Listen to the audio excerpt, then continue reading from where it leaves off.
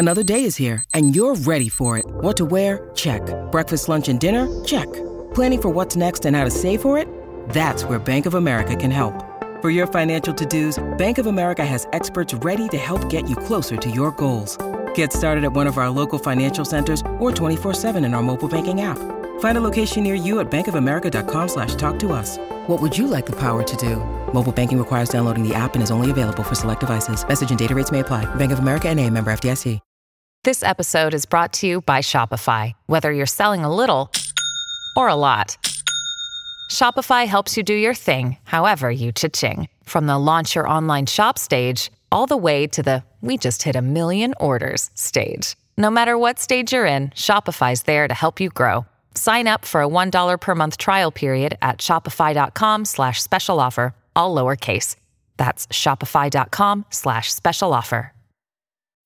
When you need mealtime inspiration, it's worth shopping Kroger, where you'll find over 30,000 mouth-watering choices that excite your inner foodie. And no matter what tasty choice you make, you'll enjoy our everyday low prices, plus extra ways to save, like digital coupons worth over $600 each week. You can also save up to $1 off per gallon at the pump with fuel points. More savings and more inspiring flavors make shopping Kroger worth it every time. Kroger, fresh for everyone. Fuel restrictions apply.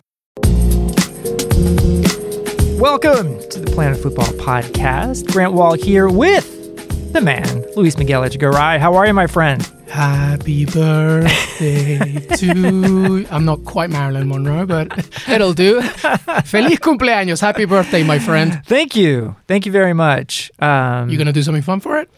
I'm here doing the podcast, which is the most fun part of my work week. So. And I have an imaginary birthday cake for you right here.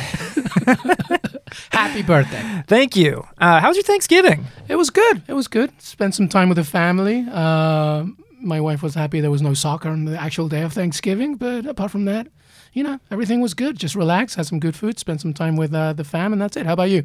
It was good. Here in New York, I think the best thing to do for Thanksgiving is, 1, not to travel. Yep. 2, to host family in town, but have them stay elsewhere other than your actual residence. We're doing that next year because we had to go all the way to Connecticut, but we were smart in terms that we left, obviously, at a time when it wasn't too crazy, and we came back on a Saturday, not Sunday. Smart. But next year, we're doing exactly what you just said. Host them, but they're going to stay somewhere else. Yeah. My brother was in town. It was great. But yeah, he stayed elsewhere. Excellent. We're going to talk about a few things here in this show. Busy weekend, especially over in Europe. We're going to talk about Liverpool with yet another win, now 8 points up on Leicester and 11 on City. We're going to talk about other stuff in the Premier League. Chelsea, surprising loss at home to West Ham. We're going to talk about Unai Emery getting the sack at Arsenal. United to Villa 2 we'll talk about, and quietly, Jose Mourinho has Spurs up to 5th with a midweek game coming at Man United. Ooh, baby. Other stuff happening in Europe. Lionel Messi saves Barcelona again. Inter into first place in Serie A. Over in Germany, Bayern Munich losing at home again to Leverkusen, and just wondering if maybe they will continue to struggle in the Bundesliga. Jurgen Klinsmann has a job again at Hertha Berlin. We'll talk Ballon d'Or, which is being given men's and women's today, just after we record. We're going to talk a little bit about midweek Premier League games, which are always fun. They're playing 1 million games in December. Here in North America, I'm going to take a look back to 9 years ago today, the biggest, most definitive day for me for FIFA in the 21st century, when they gave the World Cups to Qatar and Russia and set off just stuff we're still seeing happen. Kind of crazy that it's been 9 years, right? It makes me feel kind of old because that was my birthday as well. We're going to talk about Lyon buying Reign FC in the NWSL. Big news in the women's game. We're going to talk about the Euro 2020 draw, very unbalanced, and the Copa America draw, which has become an annual event. Yeah, it's monthly, isn't it? The Copa America every month.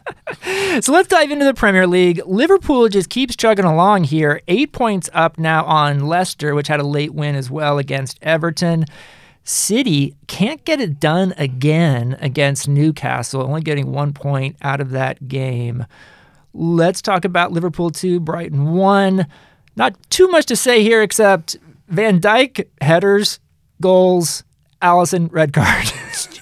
That's it. That's pretty much the recap. It was a Virgil van Dijk performance, 2 good goals. Alisson Becker, a straight red for a handball outside of the box. And then which saw a really bizarre / smart free kick from Lewis Dunk, making it 2-1 in the 79th minute, and then Liverpool just holding on for that win. So it wasn't, again, a repetitive theme of Liverpool where they've coming away with 3 points without necessarily playing too well. And once again, the recycled argument comes in. As you said, December is here, and this is, for me, the crucial month for Liverpool to see what they can do and withstand. But the fact that they're 8 points over Leicester, 11 over Manchester City is quite the gap. Again, it's not over, but the consensus begins to feel that this really is, and I know every Liverpool supporter is hating me right now, that this could be the year, but it all depends on this month to me. I think that this is a very big month, and if Manchester City loses again or drops points again, I mean, what can we say at this point? But I'm not saying that it's a given, but it's looking better than last season for sure. So a couple of weeks ago, I tried to make the case that Fabinho was actually the most important player to Liverpool this season, and now Fabinho is out basically for the month of December with an injury. And it's not the first injury they've had to deal with this season, obviously. Alisson was out for quite a while. Joel Matip has been out for a while. And they just keep getting 3 points in every single game. Will that happen with Fabinho out? So from an offensive perspective, I don't think it's a huge issue for Liverpool. I mean, Oxlade-Chamberlain is finally getting back to a certain rhythm. Wijnaldum can always deliver. Jordan Henderson is obviously going to be the architect in that midfield. Defensively, when they lose the ball and they try and protect a counter, etc., this is where Fabinho is key. So that, to me, is the biggest issue. And again, we go back to the fact that they're going to be facing some key matches, Champions League, Premier League, obviously the Club World Cup, which, even though in the big scheme of things doesn't matter, is still bodies, physically being used. So to me, it's a defensive issue. That's, to me, the most important thing. I mean, Lallana can give you what he can give you, but he is, like you said, there's an argument to be made that Fabinho's been the most important player this season, next to Sadio Mane. So to me, I think that that's a big one, a big piece of homework that Jurgen Klopp has to do in order to protect Liverpool. Because we've been saying Liverpool's been winning ugly, and part of the reason has been that they've been getting away with defensive frailties. Losing Fabinho now adds a bigger gap. Yeah, we're going to find out now how deep they are. And I think actually I've come to believe they're pretty deep, because every time they've had an injury this season, that it really hasn't affected them all that much. I do think that might be the case if they had an injury in their front three. By the way, I'm seeing reports Jadon Sancho wanting to move to Liverpool in January. That could be interesting. Interesting indeed. I mean, he's not a direct replacement in terms of defensive protection in the midfield, but my goodness. No, not at all. I mean, he's a totally different player. But again, it's another angle that he can provide. I mean, I'm looking at the schedule right now. We have Wednesday, they have the Merseyside derby against Everton, away at Bournemouth. Then it's the last final game, which is a pretty important game away at Red Bull Salzburg. Then at home to Watford, the Football League Cup, quarterfinal against Villa, which we already know it's going to be a rotational young squad. And then they're in the Club World Cup. So there's a lot of interesting pieces. Jadon Sancho, you said that's January. Maybe more players will come in January. Who knows? But this is a key. It's a marathon task for Jurgen Klopp. I should also mention here that Champions League game at Salzburg is tricky suddenly, because Jesse Marsch's Salzburg team is still alive. And if they were to win that game like anywhere like from 1-0 to even like 4-3, Liverpool would probably be out. Yeah, Liverpool's leading with 10 points, then Napoli with 9, Red Bull with 7. Like you said, it's a key game. It's kind of crazy. So you don't want to lose sight of that game. Let's talk about City a little bit here. Newcastle 2, City 2. I don't think Newcastle's a very good team, and yet City continues to have problems with them. And that was happening in this game as well. Is this just a case of not enough good central defenders? I mean, does it really come down to that for City? It's interesting because I thought Fernandinho was actually pretty good in this game. But yes, obviously, when you don't have two natural center backs that have been consistently healthy, that's going to give you a problem. As you said, Steve Bruce he's a great man. He's been around for a while, but his teams, when he manages, are pretty easy to figure out. So to me, it's kind of a shock that Man City they lost the lead twice. It needed a Kevin De Bruyne majestic goal to keep it at 2-1, but then Jonjo Shelvey made it 2-0, and they just can't control a lead. So I think obviously a lot has to do with the fact that they don't have a consistent back line that can protect, and that's worrying. And it's especially against a Newcastle team that they have a lot of individual talent, but they're not clicking. And the fact that even though it's aware, and Newcastle wants to separate itself from the bottom three, it's at St. James's Park, the fact that Manchester City, the defending champion, can't come away with 3 points is saying something. Well, we talked about there being a big two this season and last season in the Premier League, and enough time is passing now that may not be true.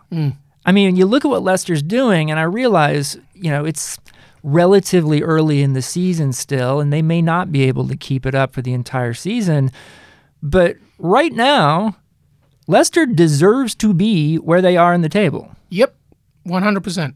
I mean, they've won 14 times. They've only lost twice. They're playing really well. There's a real chemistry with the team. They're coming out with ugly wins as well as good ones. It's a really good side, and this now really has to be the definite point where Brendan Rodgers needs some respect and needs to be recognized as such. Yes, it's still halfway through the season, just under that, but so far 8 points behind Liverpool, second, losing your best centre-back to Manchester United. You had to rotate a lot of your team. Jamie Vardy is revitalized. This is a squad that really is there for the taking, and it's a really good team, and they deserve all the credit for being second right now. I love the fact that Leicester is doing this with a almost completely different team than the one that won the league a few years ago. I do wonder, is the biggest concern for Leicester that some other team takes Rodgers mid-season? Yeah, maybe. I mean, there was a conversation about Arsenal very interested in Brendan Rodgers. So it all depends at this point, I guess, with Brendan Rodgers. Is he going to be loyal enough to stay? Nobody's saying that he's going to leave, but when a team comes in and shows interest, what will the answer be? I'm thinking just by instinct that Brendan Rodgers, no matter who comes in to be interested, he enjoys the work that he's producing at Leicester City. He's enjoying, the revitalization of this club. So I don't think he would be tempted, but you never know. By the way, it's a very tricky end of the month for Leicester City. They're after the quarterfinal League Cup away at Everton. They have Manchester City and Liverpool. So, those two will be tricky. But again, all credit to. I mean, what do you think? Do you think Brendan Rodgers would be tempted by another? I kind of think he would. I mean, I hate to say it. I think he is a guy who you just don't see staying at Leicester for a really long time. I don't. I just don't think he would leave halfway through the season. I think maybe the end of the year, he would reconsider and see what happens. But I don't think it would happen. But, I've been proven wrong many times. I don't know. Well, one reason there's another job available, Unai Emery out at Arsenal. And not entirely surprising, I guess. The last straw, I guess, was Frankfurt winning at the Emirates in Europa League. But this was happening for a while. You could see it develop. Even though a couple of weeks ago we saw reports, Arsenal will give Emery the month of December in these winnable games. Well, and we knew that wasn't true. This is such a short memory kind of game. They just said that for some quality PR control. And we said it as soon as at the beginning of the Southampton game. They had that run, and like you said, the final straw was Frankfurt, and there's no. Unai Emery wasn't completely blameless here, but he's not the main issue. But we've discussed that. So now it's about Freddie Ljungberg and what he can do as a caretaker manager. Both college, high school days, we remember him obviously being part of the Invincibles. There's a lot of nostalgia, I think, with Arsenal fans and seeing Freddie Ljungberg. But I would be very, very surprised if he was the one that got the permanent job. I think, there's bigger fish to try and get. And I guess as all these managers are leaving clubs, Arsenal probably have to act quicker rather than later. I find some comparisons here to Manchester United. For one, Freddie Ljungberg reminds me of Ole Gunnar Solskjaer a little bit here, a guy that, has this DNA with the club. but actually not that much else going for him as a manager. So don't make that mistake, Arsenal. Freddie Ljungberg also viewed as one of the worst teammates in the history of MLS when he was in Seattle. There's some stories about that out there. And then also, Unai Emery reminds me a lot of David Moyes' time at Man United. Who had a worse experience, Moyes or Emery replacing the legend? I'm going to go with Emery. I just don't. I mean, David Moyes was taking on the monumental. I mean, Arsene Wenger obviously deserves all the rest, but he was taking the monumental job of taking over Sir Alex Ferguson. You're just not. No matter what you did, unless you won a treble that year, you are not going to achieve any expectation. But there's reports of how Emery has been treated. Both from within inside the squad and by fans. Nothing is proven as fact yet, but like I said, the Arsenal issue is way bigger than a manager. So I agree. I tweeted exactly the same thing, actually, that I see the Ljungberg situation the same as Solskjaer.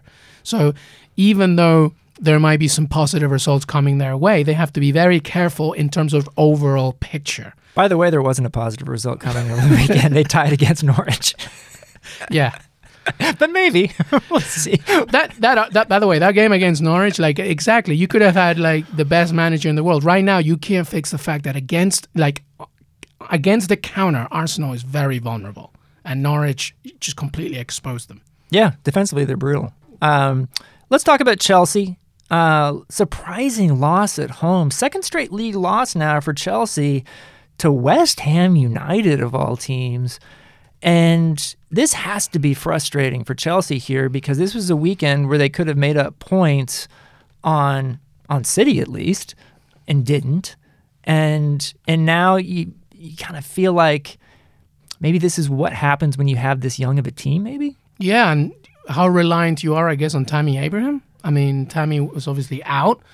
Giroud came in as the starting, striker. He didn't amount to much. But yes, I think so. When you have a young squad, everything is great. But there's something to be said about experience and longevity. I mean, there wasn't much to take away from this Chelsea side at home to a West Ham who's been struggling. I mean, obviously, West Ham right now is up against it, trying to just scrap for any kind of victory. And they did that. And, it was, like you said, it was sometimes when you have a young squad, there's more than just saying, "Oh, we're going on a good run," because eventually it's gonna keep up with you. I think Tammy Abraham's absence was a lot. It wasn't the major reason, but maybe something for Chelsea to think about in January. Well, I think they missed not having Conte in the lineup from the start as well. He came on in the game, but they just couldn't find a way to get back in it. Christian Pulisic had some chances, didn't score. That's got to be frustrating, even though you notice Lampard did leave him in for the entirety of the game, which is interesting. And the best human story of the week, I would say, David Martin, the goalkeeper, third-string keeper for West Ham United, 33 years old, making his Premier League debut, has a clean sheet in a win at Stamford Bridge, and kind of broke into tears on the field. Really cool moment at the end where his teammates came and then supported him. He hugged his dad, Alvin Martin, who's a West Ham legend. Yeah, I agree. It was the best moment from a human perspective from the Premier League. It was just great to see a 33 years old waiting for his chance, kept a clean sheet. Really great. Love the announcers at the end not knowing why he was crying on the field. Come on, guys. Research, people. So we're looking ahead here. In midweek here, we're going to have Spurs at United. Jose Mourinho returns to Man United with a Spurs team that is now up to 5th place, by the way. They're on 20 points. They're still 6 behind Chelsea. So, yes, they are perfect so far under Mourinho. Another 3-2 win where they get 3 and then concede 2 late and really make it tight at the end, but still get the 3 points. This one against Bournemouth. For me, I'm not going to be, singing the praises of Jose Mourinho until they can get into the top 4, and that would show something for me if they could do that. But what are you thinking so far about Mourinho in this Spurs experiment? Well, we can't call him boring, right? 10 goals in 3 matches right now. Unbelievable. What a turnaround. The fact that Tottenham is now 5th out of nowhere. I mean, granted, it's only 3 matches. There's still a lot to play, but he has done some things that have made more sense.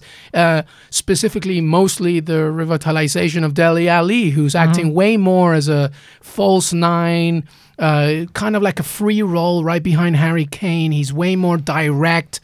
And I remember reading something from Lucas Moura saying how when Pochettino was in charge, he was placing him in an unnatural position in the middle, and he hates that. He likes to be more on the wide area, which is what Mourinho's doing. You know, there was criticism about Eric Dyer in the first 2 matches. He was pretty good this weekend. So things are clicking, and there's an energy. And this Manchester United game is going to be great. You know, at Old Trafford, literally against his former club. The atmosphere should be great, but the way that Tottenham is clicking right now and the way that Manchester United once again is struggling to come away with victories would say to me that everything points to another Tottenham win. I think that would just be brutal for United if Mourinho and Spurs were to come in and win at Old Trafford, especially the way things have been going lately, with United just getting point at best against teams that aren't very good. Would you think that now the argument about Ole Gunnar Solskjaer would come in if they lose that game? I mean, we're seeing coaches get fired, you know, and so you keep hearing that United isn't even considering making a move with Solskjaer. They should be. Because after that, it's a Manchester derby, my friend. No, I know. And you're also looking at right now, there are good coaches available on the market. Now, the question is, are they actually available right now? Like, if you're Mauricio Pochettino, does he have, as we've seen some reports, that as part of his severance package, as it were, with Spurs, that he might not be allowed to coach in the Premier League for the rest of this season? I don't know if that's the case, and I probably should make some calls and find out myself if I haven't confirmed it, but I do wonder about that, or even if he'd want to dive back into a team mid-season like this. But, I mean, certainly there are some good coaches available right now, and I look at where United is, and obviously we've talked about it, their problems are much bigger than just the coach, but he is a problem. Yep. I mean, there's just no... And the way that the nature of the beast is, the patience is definitely running thin. Yeah, we'll see how this week goes for United. I think it's going to be an interesting one. By the way, I wanted to mention United 2, Villa 2. I just called your team not very good. Sorry.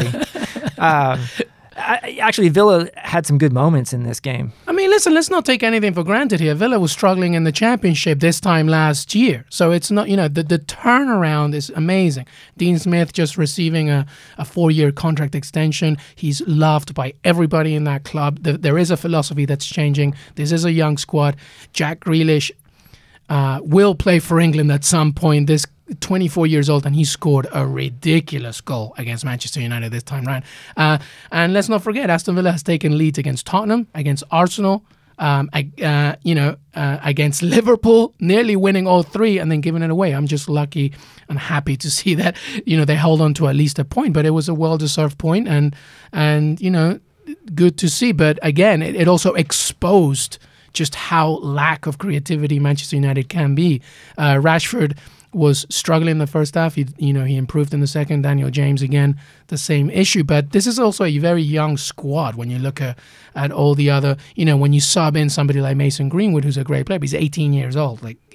So they're missing Pogba, and Lukaku's exit doesn't help at all. But again, Aston Villa this past weekend exposed just how vulnerable Manchester United is. Quick question, since you're a Villa fan, does anyone call Dean Smith among the fans El Dino, like Dean Smith, the former Carolina basketball coach? Well, only American followers ask me that question, but I do like it. I do like it, El Dino. You should start that. We should start that. Yeah, let's do it. Moving on to the continent, Lionel Messi with a ridiculous late goal for Barcelona in an otherwise forgettable game, but at Atletico Madrid, and Diego Simeone continues to not be able to beat Barcelona in the league. He never has as Atletico Madrid manager. And I just wonder at this point, are we in a situation where Barcelona is relying on Messi as the sole savior more than ever before? I mean, definitely this season. this game was, I don't think it was as unwatchable. I think there was some great moments. I think there's a lot of, a testament needs to be said to both goalkeepers, Oblak and Ter Stegen produced some really great saves. In this game. The woodwork also helped both sides. It's funny, Simeone said that we had about Atletico Madrid specifically this season that, fans have to be a little patient because it is a transitional year. I predicted that they would win the league at the beginning. I'm obviously very wrong on that one. But this season, more so than ever, especially with Valverde's lack of creativity in certain matches and sort of the lack of energy or fire, Lionel Messi is being relied on way more than ever. And it was just a testament yesterday on Sunday, that goal, out of nothing, a little lovely 1-2 with Luis Suarez, and then he made it 1-0, and they've just been relying so much on him, which says a lot about both Barcelona and Lionel Messi. And it's interesting to see, but Barca jumps to top of the table. I don't see Barcelona winning the Champions League with this kind of performance, but La Liga, yeah, for sure. I mean, Real Madrid is, I'm sure we can talk about them, but they're coming back up now, and so it'll be interesting to see. But I think Lionel Messi at this point has become so important for Barcelona, even more than previous years. Yeah, it's really crazy to me because I thought once Frankie de Jong came in, they have Artur. I thought that would be a useful midfield, and there's just something that's not working there. Dembélé also now out once again. The struggles continue. Griezmann is not producing like perhaps a lot of them thought was going to do. So there's issues, and they need Lionel Messi more now than ever. By the way, I will make this point that it's a little hard to say that they're relying entirely on Messi when Ter Stegen has been this good. Yes. Ter Stegen deserves a lot of credit. My goodness. Yesterday especially was, some attempts were directly at him, but his reactions were fantastic. He was amazing. By the way, for Mexican fans, it was really good to see Hector Herrera play very well. He had a good game, but Ter Stegen deserves a lot of credit. Were not for Messi's goal, he would have been man of the match for me. So, Man United struggling in England. Meanwhile, Romelu Lukaku and his team, Inter, just doing extremely well at this point. They go into first place in Italy. Lautaro Martinez and Lukaku up front. Martinez, to me right now, seems like the breakout center forward in Europe. Like the guy who hasn't necessarily, he's like becoming a superstar before our eyes. Yeah, I agree. And I think that this is good news for Inter, great news for Argentina, as you can see maybe the future building around him. I think that there's an argument to be made that Lukaku and Lautaro Martinez are probably the best partnership right now in Europe. Maybe Luis Suarez, Messi. But my goodness, just unbelievable. And it's so great to see. I mean, Lautaro Martinez came with a lot of pressure, didn't start very well at the beginning entering Europe, and now look at what is being achieved. And if Inter Milan wins Serie A, a lot of it is to do because of that partnership, and especially Lautaro Martinez. And give Antonio Conte some credit here for coming in and doing what he's done with Inter. They are a legit team to win this league right now. I don't think anyone is disbelieving of that possibility. And when you see the way Juventus played over the weekend, tying at home against Sassuolo, Cristiano's not in great form at all right now. I felt kind of sad seeing Gigi Buffon have a game like this one. And it just makes you think, wow, this Juve team may not be that good. Yeah, there's an argument to be made about, the aging of certain players. Good to see Paulo Dybala become way more of a focal point, but listen, they're 1 point behind Inter Milan, True. Right? So a lot can happen. And Lazio, by the way, third, plays with 30 points. But as you said, Antonio Conte's job right now with Inter Milan is fantastic, and so far so good for this club. And it's always good to see Inter Milan do well. It gives me nostalgia from the 90s, that's for sure. You want to see them be relevant. Now, they do have a tricky situation here in Champions League ahead of them, where basically, don't they have to beat Barcelona at home in the last game? They do. Barcelona has 11 points in first place. Inter Milan is on 7, but Dortmund, who faces Slavia Praha, they also are on 7. So, Inter needs points in order to get to that second spot. Let's move into Germany here real quick. Bayern Munich losing at home to Leverkusen, and it's still a jumble atop the standings in the Bundesliga. Mönchengladbach still at the top.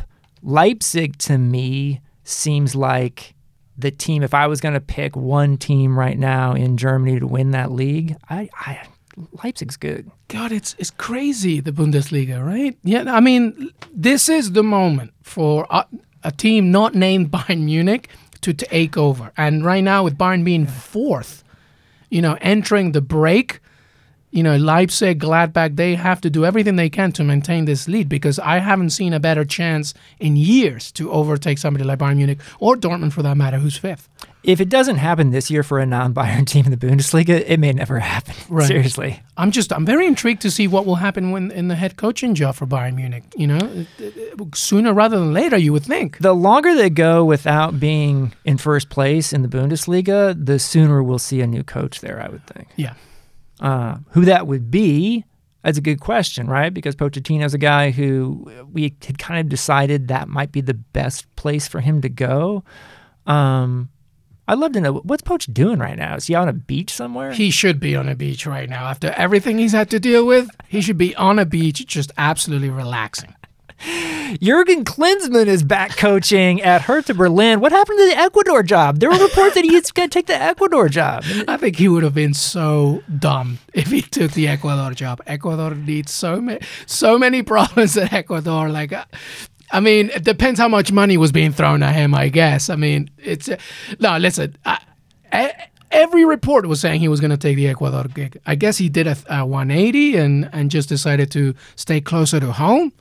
I think Jurgen's agents are actually the master of getting it out there that he's considering another job when he actually wants a different job, or he wants an extension to his contract as the U.S. coach in December of 2013, which is a ludicrous decision that U.S. Soccer made and then made him the technical director as well, and I'm not bitter about it still, right?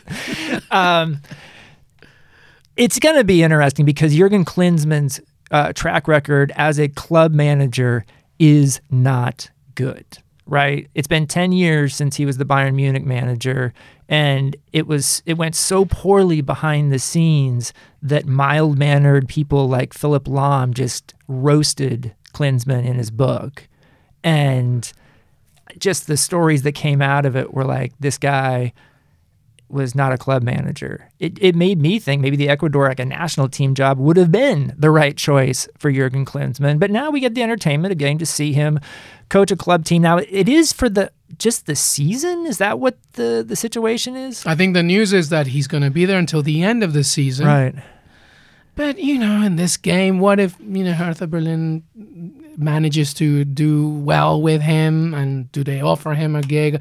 All we know right now is that it's till the end of the season. No added information has been given aside from that. Also this week, later today, we're recording this Monday morning, Monday afternoon, the Ballon d'Or will be given men's and women's. And curious to see on the men's side if it's going to be Messi or Van Dijk. I think it's going to be Messi. That's what I think. Once again, I was a voter for the FIFA award earlier a couple months ago and barely chose Messi over Van Dijk. And then on the women's side, it's interesting to me because I've seen several people, European women's soccer journalists I follow on Twitter, saying this is somehow between Sam Kerr and Viv Miedema. And there was a World Cup this year, and the U.S. won it, and Rapinoe is the best player, so I would think Rapinoe should win. I would be shocked if Megan Rapinoe doesn't win. World Cups matter when it comes to Player of the Year awards. Yes. Right? Yes. I would be absolutely shocked. Yeah, me too. And Messi equally.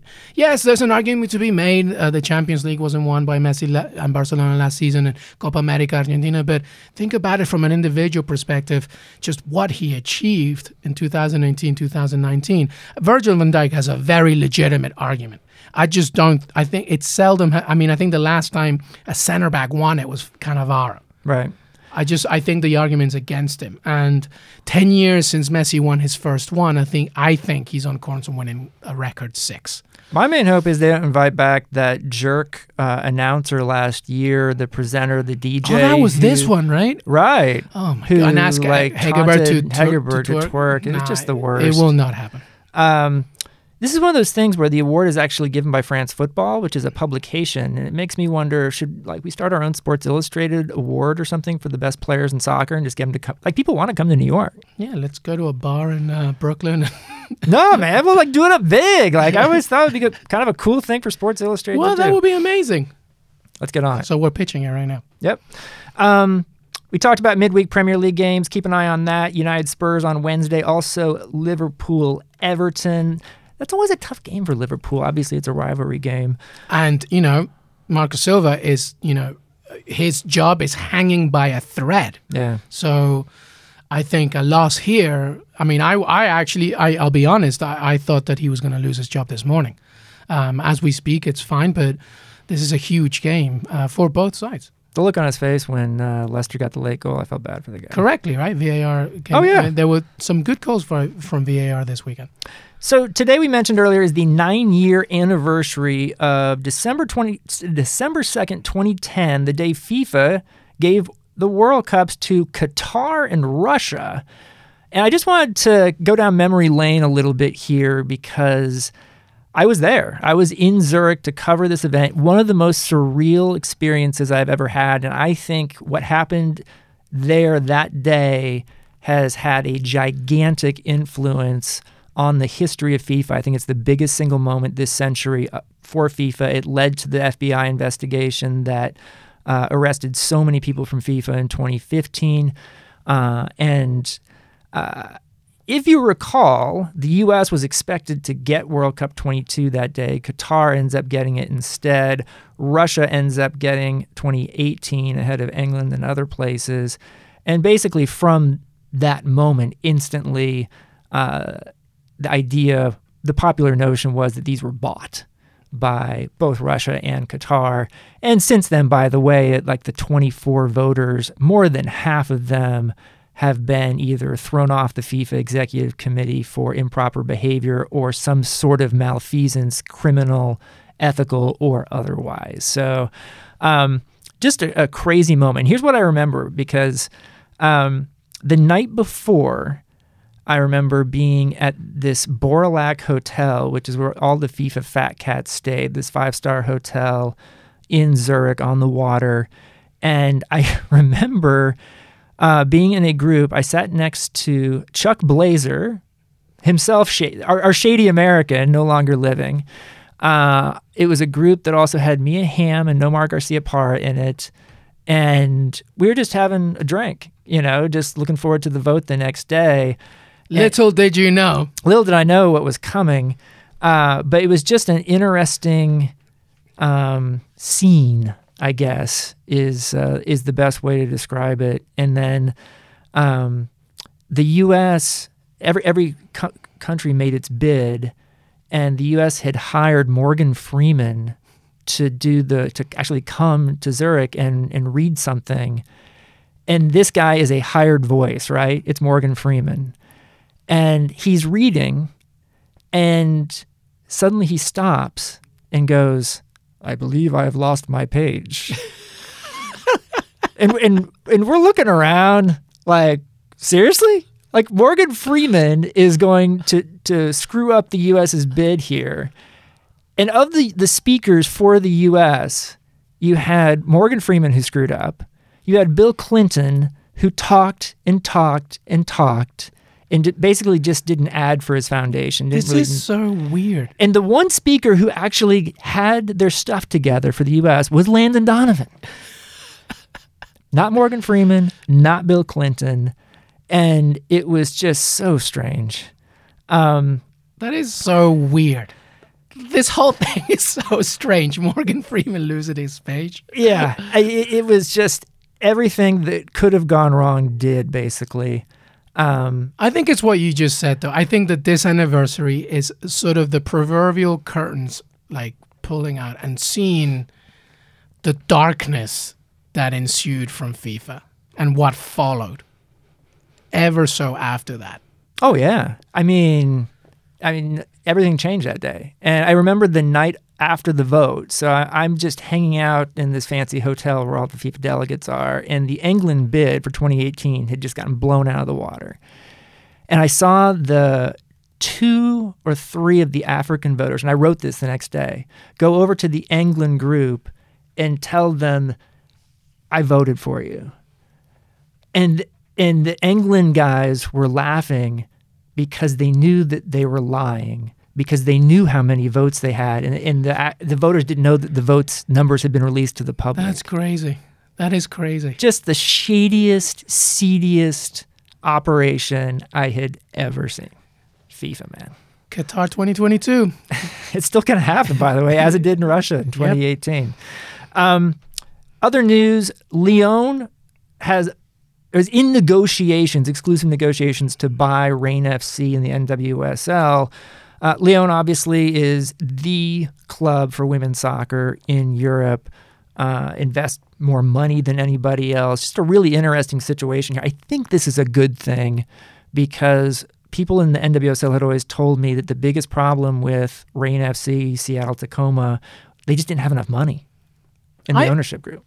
I think this is a good thing. I think it's about, it all depends on how the partnership unfolds and how it develops into more than just a marketing perspective. You know, they can be a sort of knowledge information sharing of talent and squad and coaching acquisition and what Reign FC can learn from arguably the best team in the women's game and and a group like Lyon that does so much. So I think it's a good thing. It just all depends how it unfolds, I think.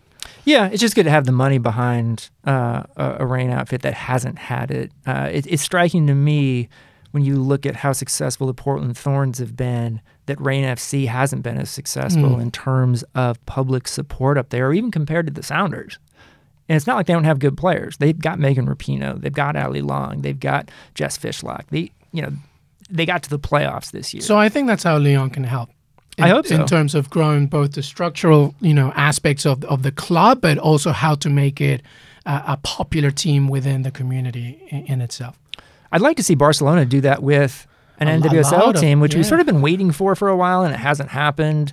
But at least Lyon's like, we're going to get involved here. Let's do it. Yeah. It is summer tournament draw season. Euro 2020 had their draw over the weekend.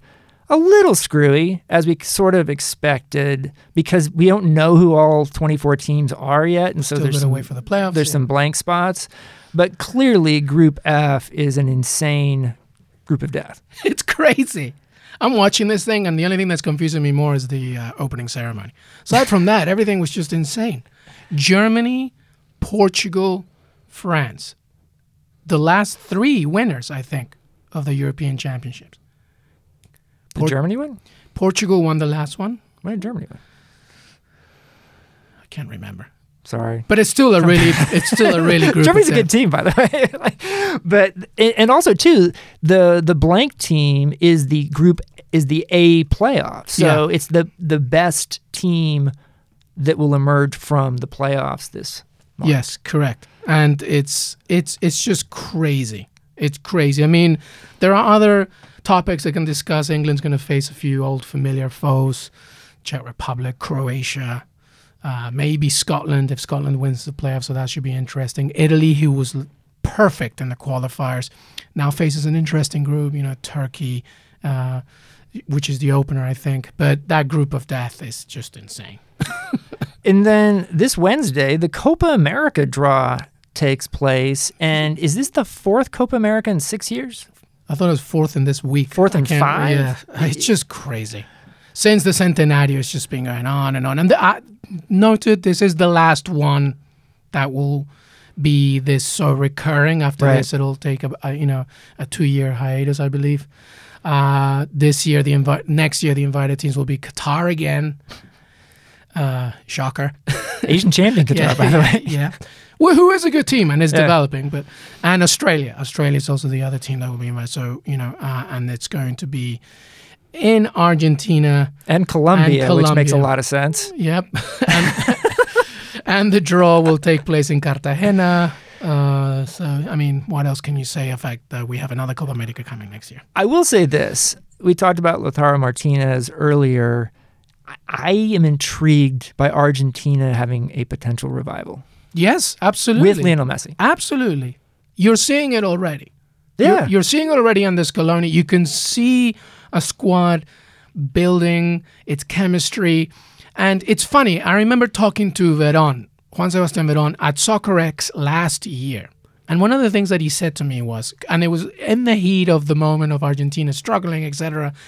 And he said, listen, everybody's obviously worried about Argentina and how it's going to be, but there is such a thing that we forget to talk about in this game, which is transition. You have to go through a period of, inadequacy and, lack of a better word, players that are not as strong, aging players that are, not as good as they were 4 years ago. And unfortunately, that just happened with Argentina in the most key of positions. The midfield completely aging. They were relying too much on Lionel Messi. There was no chemistry. Obviously, the federation in Argentina is an absolute mess. But right now, what you're seeing is a growth of young Argentinians, especially in the midfield and offensively, that are delivering. And it's no longer anymore about just Messi. Lautaro Martinez, Dybala, all these players are doing things now for their clubs, and they're all just now working together, for the manager. And so it'll be interesting to see what happens in Copa America next summer. But I can tell you this: it will be a different Argentina than you saw in 2019. Who would have ever thought that Argentina, the national team, would figure out how to use Messi better than Barcelona? Seriously, because that's where we are right now, by the way. Yeah. So I would like to see Messi raise a trophy with Argentina. Of course. And then we can finally, put it to bed. Me and he's the greatest player that's ever lived, but finally just win a title and just put it to bed. That is it for this week's Planet Football podcast. Come back on Thursday for my interview podcast episode of the week, and we'll be back next Monday. Thanks, man. Thank you.